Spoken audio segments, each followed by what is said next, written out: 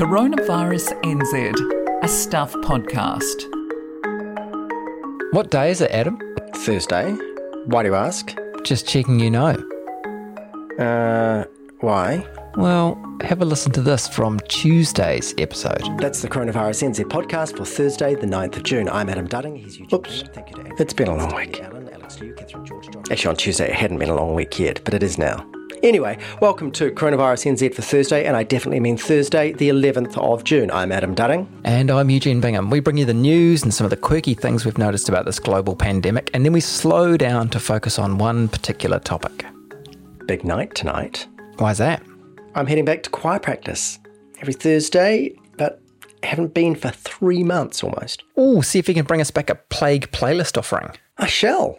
Maybe we could sing I Should Be So Lucky, because we are pretty lucky. Choir practices are all but non-existent all over the planet right now. There's a piece in the New York Times which explains why. It describes singing, especially indoors in enclosed spaces, as a really dangerous idea in the age of COVID. There are two risks. Droplets of saliva spraying from someone's mouth, similar to when they cough. Oh, gross. And then there's the aerosol particles, which are so small and light, they travel wherever the air currents take them. So, I mean, it's the same as talking. It's just that when you're singing, you're putting that much more welly into every breath and open your mouth wider and so on. In a poorly ventilated room, one scientist told the New York Times, there's a chance that someone's coronavirus-laced aerosols could reach you no matter how much distance you put between yourself and the sopranos. So our choir usually practices in a kind of semicircle, so we are all facing each other. And frankly, we get pretty excited on the high notes, and I imagine the aerosols would spread far and wide. So, just another reason to be grateful that there is no infection in New Zealand. I warned you what would happen if you sang again. What? What would happen? This. Thank you, baked potato. Anyway, there is a real sense of things getting back to normal, isn't there? I went back into the office yesterday for the first time since March. It was quite nice to see lots of people, although it was a bit quieter than normal. It sort of felt like Christmas time.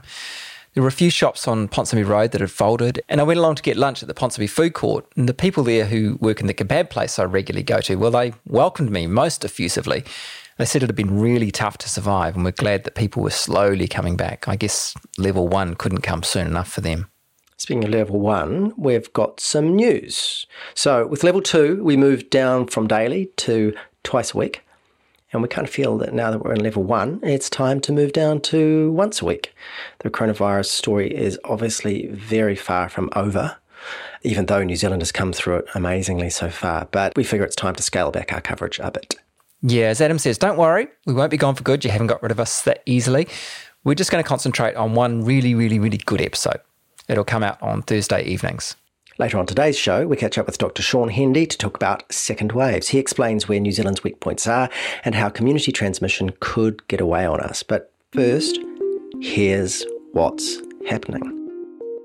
New Zealand is just 8 days away from successfully eliminating COVID-19. A new case hasn't been reported for 20 consecutive days now. Elimination is technically reached after 28 days, which is 2 incubation periods of no new cases. If no cases emerge in the next week, COVID-19 elimination will have been achieved. Cool. A report into the 5 rest home outbreaks in New Zealand has found that 2 of the outbreaks were associated with overseas travel and that 3 out of the 5 had staff cases before residents got infected. This confusing hot mess of who is allowed an exemption to come to New Zealand and who isn't just continues. New reporting from Stuff's Tom Hunt, who we had on the show the other day, and his colleagues have revealed that Immigration New Zealand has approved less than 1/4 of the 1,400 requests for exemptions. Among those allowed in, though, was a relative of a film worker, but a transmission gully structural engineer who's been working on Wellington's $1 billion roading project? Nope. The United States has just confirmed its 2 millionth case. Brazil has the next highest with 772,416, followed by Russia, 493,000, and the UK, 292,000. The worldwide total is 7.3 million. One of the main things the government did to fend off the economic ills of the coronavirus was to roll out a wage subsidy scheme. The initial scheme was a 12-week, $11.9 billion fund to help businesses keep staff employed. It covers around half of all working-age adults in the country, 1.6 million people. And full disclosure, our company, Stuff Limited, received $6.3 million on behalf of 907 employees. And it's transparency we want to talk about today because Stuff national correspondent Katie Kenny has an excellent story this morning headlined, "The Vague and Confusing Reasons We'll Never Know Exactly Where the Wage Subsidy is Going." Welcome, Katie. Hello, thank you for having me. Can we just start with the basics? When the wage subsidy scheme was announced, what was the impression that was given about transparency? The scheme was initially announced mid-March, I think, and around early April, the government said that they would eventually make the names of the subsidy recipients public to help keep employers honest and to let employees check whether their bosses had applied for the subsidy on their behalf. There was a big thing made of the transparency that that online search tool would bring because there's just such a lot of money at stake. You know, it's a $11 billion scheme. So it was important that the public would be able to have some kind of insight into how that money was being spent and where it was going. So you jumped onto this searchable database and had a look. What did you find out? So you can type in the name of a company or even, like certain keywords, and it will come up saying how many employees they have applied on behalf of and how much they've received from the government. When you type in a very general term like electrician or plumber, which would normally you'd expect get a lot of hits, the search engine limits the results to 5 at a time. So we basically went to the Ministry of Social Development and asked for just a full list of the recipients of the wage subsidy, just the database that was basically feeding this online tool. And we were told that that wasn't possible for privacy reasons, which was confusing because that information was technically already publicly available via the search tool. It just would mean that we would have to sit there and type in the name of every single New Zealand company in order to get the same results. So what were the reasons they gave you about why they couldn't just give you the whole database? It was pretty confusing, which is why I titled the piece the way I did. But basically, the ministry came back and said that they hadn't named on the database or on the search tool employers with 3 or fewer employees, and that was for privacy reasons. So if you search a self-employed person who doesn't employ anyone else who applied for the subsidy on their own behalf, their name will not come up in the search tool. So we said, okay, well, if their name won't come up in the search tool, then those details have already been redacted anyway. Why can't we have the list that's feeding the search tool, if not like the full list of recipients? But then the issue turned out to be the fact that sole traders who employ more than 3 people do appear in the search tool results. But if we were to be given a list of all of the recipients, they would have to manually redact all of those sole traders. And I know that sounds really confusing, and it is really confusing and doesn't seem to make a lot of sense. The reason that they gave was that the way that a sole trader business, which is basically the easiest type of business structure to set up, means that more personal details are kind of associated with the business records. And so they would be breaching the sole trader's privacy if they release their details on a list as well. Even though companies of the same size, say with like 5 employees, their details would be provided to us on a list. So that's where stuff started to get like a little bit tricky. And we initially asked why, and eventually they sort of name-checked the Privacy Commissioner and said that this was all for privacy reasons. So we went back to the Office of the Privacy Commissioner, who said they did recommend that individuals, self-employed people, didn't have their details on the public register for the sake of protecting their personal privacy, but they didn't offer any advice about larger companies, including sole trader companies who employ more than 3 people. It is very confusing, isn't it? And there was a line in the response which really jumped out to me. The Deputy Chief Executive of the MSD told you, "We are conscious that for some there is a stigma around receiving government support." Did that surprise you? It did, I guess. I spoke on background with an individual business owner who employs just a couple of people. So who is one of the people whose names isn't publicly available on the register. And he's young, and he sort of didn't feel like there was a stigma attached to it, But I do understand kind of from a safety perspective, some people might not want the details there. But the other thing to keep in mind is that anyone can look up the company's register and see kind of the address and details of owners and shareholders. So I think a lot of what the ministry is relying on is people like not going to a lot of effort, and that sort of that helps kind of maintain some of those privacy expectations. But yeah, I think that's an interesting conversation to have around the stigma argument, and I'm probably not in a position to comment on whether I would feel stigmatised. I'm entirely unqualified, but I'm going to comment. It feels to me like there is just no stigma whatsoever associated with your business suffering the entirely predictable consequences of the government shutting down the economy. I mean, if government says people can't come to your restaurant, it's okay to take some money from the government to pay the people and so on and so on. That just strikes me as completely nuts. Yeah. I mean, they're putting it, but basically the Privacy Commissioner's Office was putting it in the same camp as ACC entitlements and sickness benefits and accommodation supplements and unemployment benefits. And I mean, it's valid to ask whether there should be stigma associated with any of those kinds of things, because, they all have valid reasons and people shouldn't necessarily feel ashamed of receiving them. But no, that's a fair comment, Adam. So after doing all this digging, where do you land on how transparent the system actually is?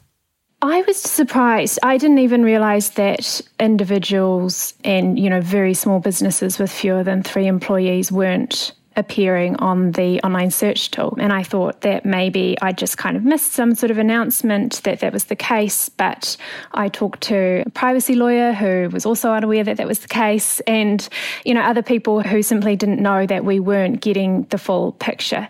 And I do understand that there are valid privacy reasons for maybe redacting those details. But I think what New Zealanders don't realise is that a really, really significant portion of the recipients of this huge wage subsidy will never, ever be known. And about 97% of businesses who have applied and been given the subsidy so far have fewer than 20 employees, which is totally expected because New Zealand is a country of small businesses. Small businesses employ 30% of our working age adult population.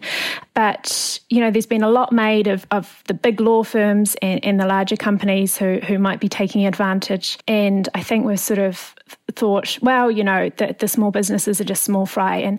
And on a case-by-case basis, they are, but they make up the bulk of the people receiving this money, which is a huge amount of money. And I think the sole trader thing is odd. And, the fact that there isn't a really accessible way for news media and other people who have a really decent amount of public interest in being able to properly analyse this information. The fact that we're not given information which is already, mostly public anyway, it just goes against any kind of values of transparency, I think. Thank you very much for joining us, Katie Kenny. No problem. Thanks for talking to me.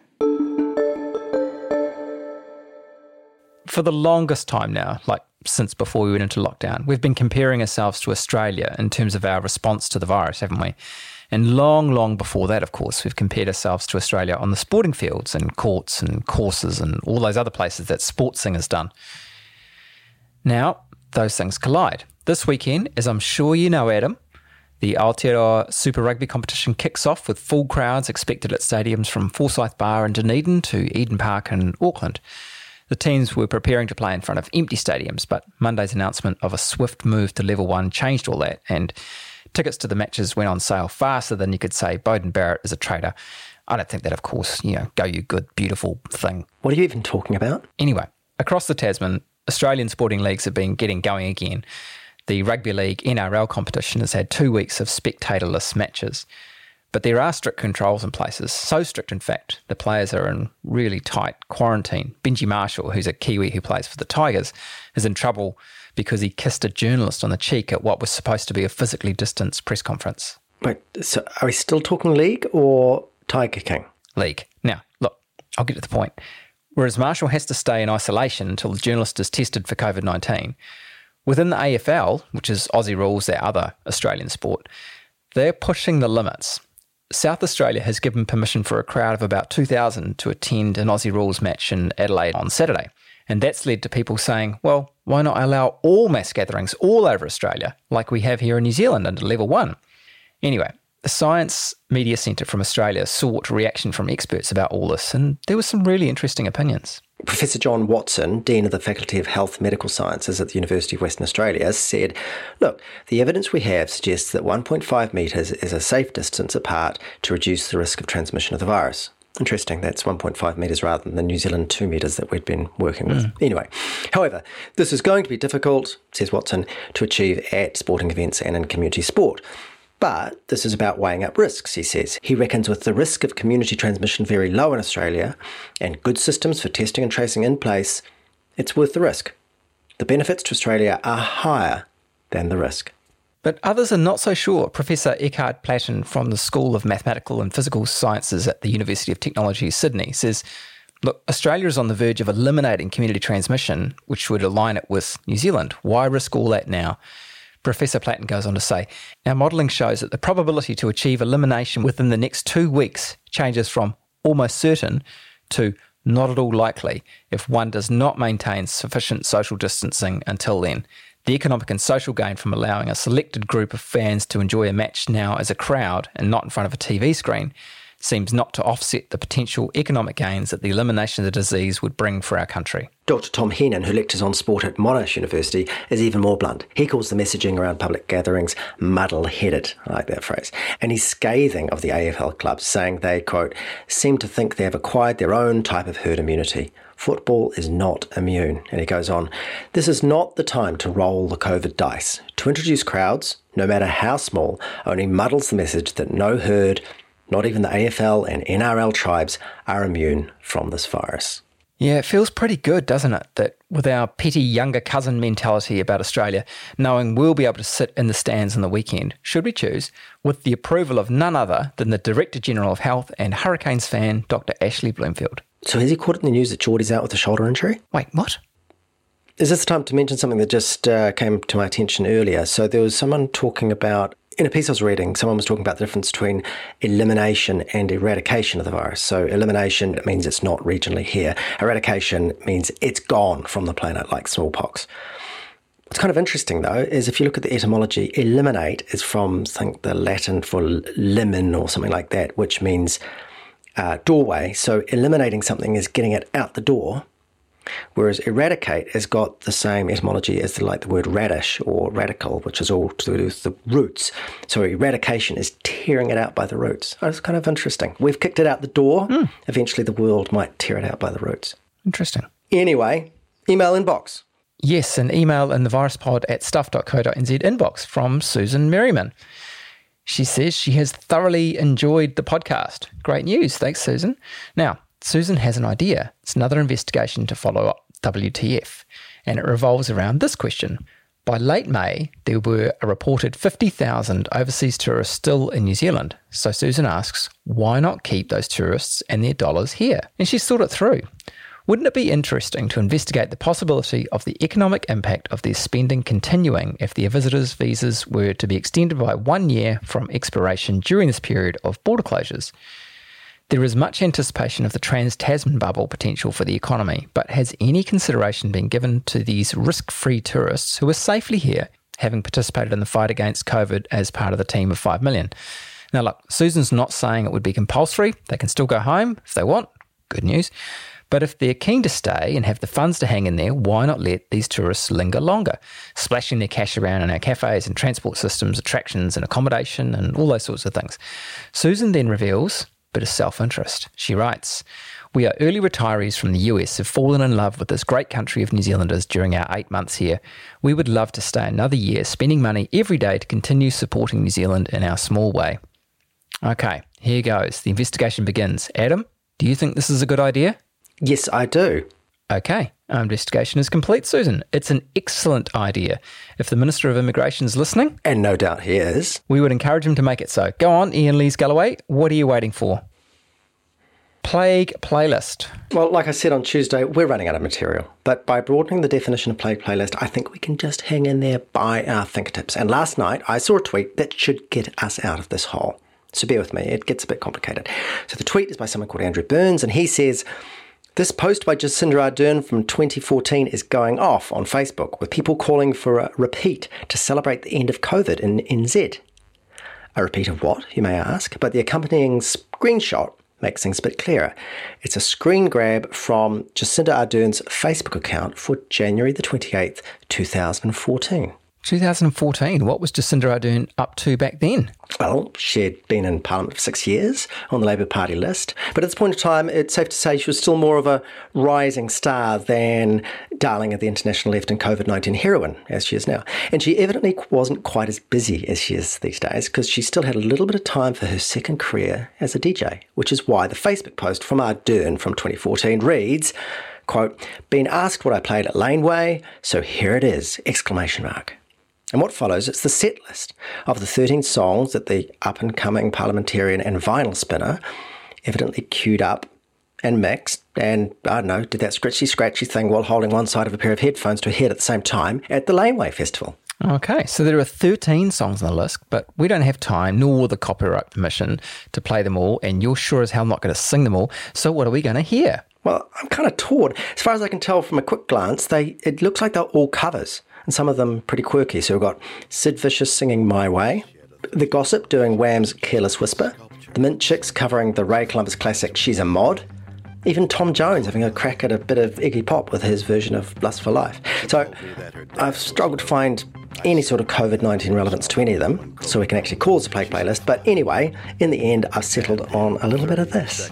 Time, she said, "I want to live like common people.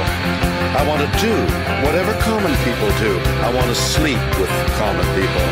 I want to sleep with common people like you." Oh, what is that? Well, what else could I It is do? William Shatner, of course, doing a truly dreadful spoken word cover of the Jarvis Cocker classic Common People.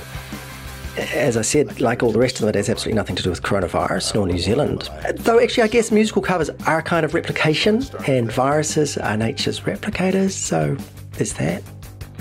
I said, pretend you've got no money. As COVID-19 started to hit the headlines early this year, New Zealand media went looking for people who knew what was going on and were also able to explain the science of it all to the public, so your Susie Wileses and your Michael Bakers and Nick Wilsons and Michelle Dickinsons and so on. And one of those people we suddenly heard a lot from was Dr. Sean Hendy.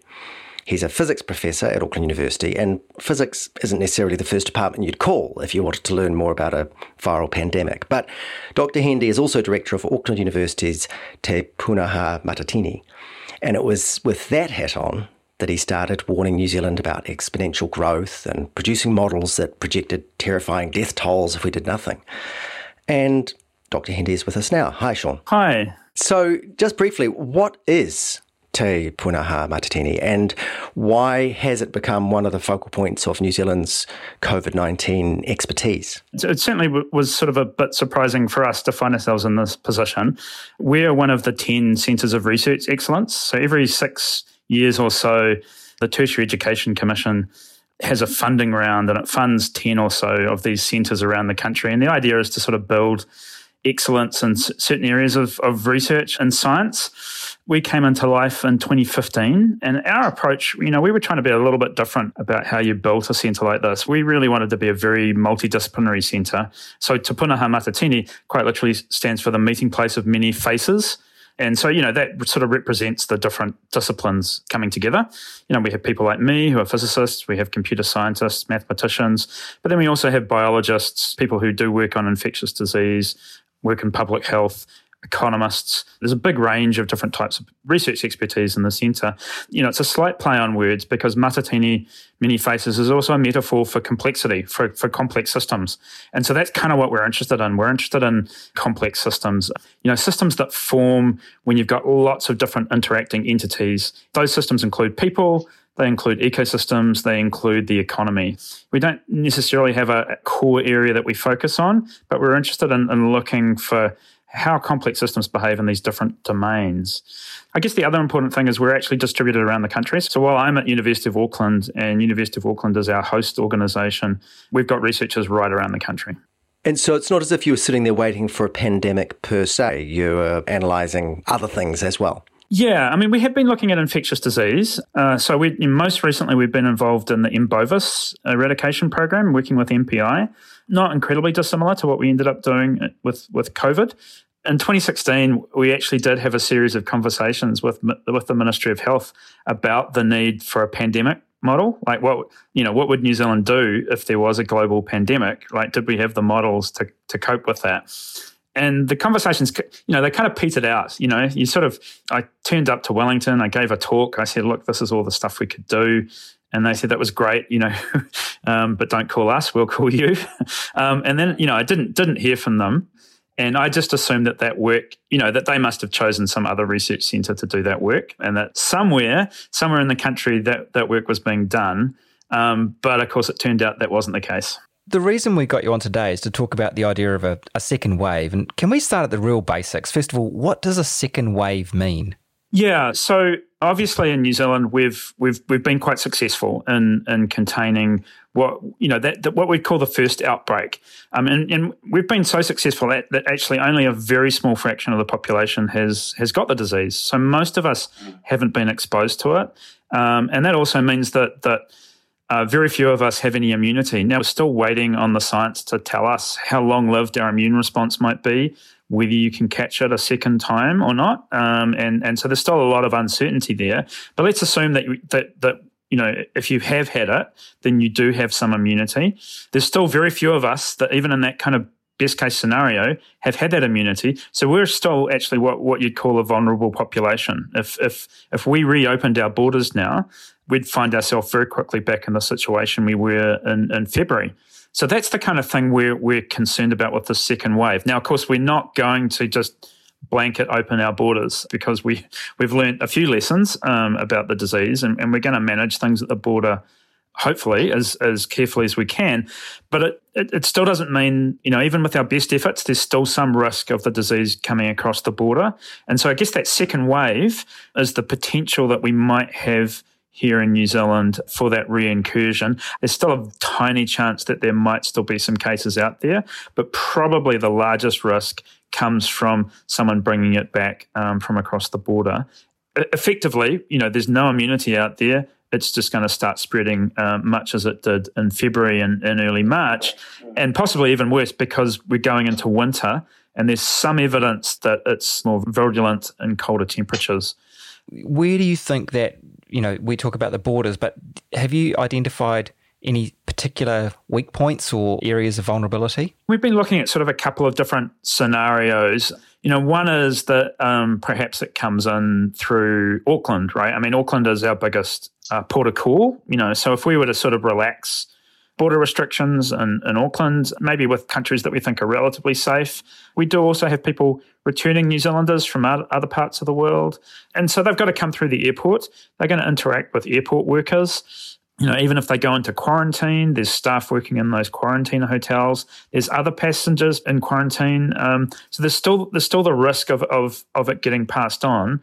The tricky thing with this disease has been the possibility of asymptomatic transmission. So this is where people don't develop strong symptoms, maybe aren't aware that they've had the disease, but can still infect other people. And so there's still a risk that, people coming in, they don't realise they've been infected and therefore are less cautious, and other people around them are less cautious. And so then it gets passed on outside the quarantine facilities. The person at the airport who's checked your arrival card, goes home, passes it on to their family, and then we have community transmission again. That's one kind of vulnerability. And the other one is someone comes in, they're a Kiwi, perhaps we get more relaxed about quarantine and they slip through and they fly down to Nelson, for example, or they're a tourist. And we're becoming more relaxed about tourism to get the economy started. And so that's a possibility as well. You and your colleagues released some work on inequality, which highlighted vulnerabilities in sectors of the community with less access to healthcare. What's the danger within those communities? One of the things and this has been seen really clearly overseas in a couple of different scenarios, is people who maybe can't afford to go into quarantine. So let's say you're working contract work, for example. Maybe you don't have a great sick leave entitlement, so you can't take time off work to go get the test and risk going into quarantine, right? Maybe you lose those contract hours, right? You're not going to be paid for that time off work. And so actually, if people are in that very economically fragile situation, potentially you could get spread for a while. And again, this is not a disease that hits everybody equally. Younger people doing contract work who don't have sick leave, you could get a train of transmission that went on for some time before you detected it, before it did make someone sick enough to actually get symptoms and to actually go seek medical treatment. And that was the situation that kind of hit in Singapore. They've got a large migrant worker community. People live in dormitory precincts, which are quite crowded. And so actually they have very little ability to self-isolate. So even if they suspected they had symptoms, they effectively can't isolate themselves because they're living in a small flat with 6 other people. And so in Singapore, the disease has spread quite a lot in that migrant working community and caused a second wave there. I mean, luckily that worker community is quite young, and so it hasn't had a huge death toll, but still it shows how that could come in. Let's say we're looking at South Auckland, where again, we know we have a housing problem and people do suffer from overcrowded living conditions. Again, that could be potentially a vulnerability for New Zealand. 5 days ago, I think it was, Te Pūnaha Matatini said there's a 95% probability that COVID-19 has been eliminated in New Zealand. So with no more cases since then, that number must be even better than 95% by now? Yeah, look, we're heading up to 100%. Basically, with our model, we run it, say, 1,000 times, right? And we look at how many of those simulations, each simulation, look like the data that we've seen coming out of New Zealand. And then we look at how many of those simulations the disease has actually stopped propagating, right? i.e. in our simulation, there are no active cases. Right. We don't assume in those simulations that we know about all the cases. And so we've still got, some of those simulations, there will still be transmission going on, but it hasn't been detected by the health system. Those people in those simulations haven't gone to get the test, or they haven't been picked up by the contact tracers. But as you go on, as we get more and more 0 days, the chances of those chains of transmission persisting without us detecting them get smaller and smaller. We've become a little bit obsessed, of course, as a country and as a podcast with R0, the reproduction number for the virus. Have you got a clear idea of what that would be at in New Zealand now? Once you get down to these zeros, it doesn't really, it's not a meaningful number. It's been a bit of a challenge, actually. New Zealand's data has not been great for estimating our noughts. So you've seen all these numbers from overseas where they've got thousands and thousands of cases, and it does make it easier for them to look at our noughts. So we've tended to look at other countries that we think have been in similar lockdown conditions to us, but maybe have higher case numbers to help us get a handle on our R noughts. Nonetheless, looking back, we're sort of able to say before we went into lockdown, we had an R naught of somewhere between 1.8 and 2, right? So for every person who got infected or brought back the disease from overseas, they were going on to infect between 1.8 and 2 people. And it's important to realize that actually that's just an average, right? And actually most people were not infecting anyone else or maybe just a family member. And then we had those super spreading events. But, you do know that you need to get the average below 1 in order to contain the disease. So once we went into that level 4 lockdown, we think we had an R naught of between 0.3 and 0.4. So that's basically as effective as in Wuhan. So people remember back in January, February, that Wuhan was in that very strict lockdown. And so based on our simulations, we think that New Zealand's lockdown was similarly effective to the Wuhan lockdown. Which is kind of good news, because I remember reading the early Wuhan coverage that they abandoned the family isolation and were sort of whisking people off to isolation centres, which sounded sort of very intense and authoritarian, and we managed to get the same result without having to go quite that far. That's right. In our early work, we were pessimistic about whether we could achieve a lockdown that effective. We were thinking we'd have to be in lockdown for a longer period of time because we didn't think that our lockdown would be as effective. So it was fantastic that, in fact, in New Zealand, ours was as effective as Wuhan without seeming to be as authoritarian. So in the absence of a second wave, and while we're in this kind of holding pattern of 0 cases, is your team just taking a well-earned break, or are you still busy modelling different scenarios? We're still busy modelling. It's becoming a little bit more like when we're doing normal science now. For a long period of time, we weren't asking our own questions, right, in the modelling, right? The questions were coming from the public or from policymakers, from the ministry. And so we're on a little bit of a longer leash now. We're still doing work for government. So we're still looking at some of these scenarios. We're looking at second wave possibilities. We're looking at trying to evaluate how effective different apps might be, and also starting to think about border controls and how we might model that. But we're now in this phase of sort of a few more of those questions. We're asking them ourselves, and we're thinking about writing them up for an international audience. What can other countries learn from New Zealand? And that's a little bit more like normal science. A lot of our science, you do write it for that international scientific audience. And so we're kind of a little bit back to that. Well, here's to life on a longer scientific leash for as long as possible. Dr. Sean Hendy, thanks very much for coming on the show. No problems. That's the Coronavirus NZ podcast for Thursday, the 11th of June. I'm Adam Dudding. Here's Eugene Bingham. Thank you to Katie Kenny, Sean Hendy, Alex Yu, Catherine George, Patrick Crutzen, and Carol Hirschfeld. You really are getting faster and faster. You can find us on all the podcast platforms, and if you want to get in touch with us, you can email viruspod@stuff.co.nz. If you want to support Stuff's journalism financially, go to the link that's on the Stuff website, stuff.co.nz. Like we said at the top of the show, this is the last of our bi-weekly, or is that twice weekly, whatever you call it. Anyway, shows. From next week, we switch to weekly episodes released on a Thursday evening. Yanda.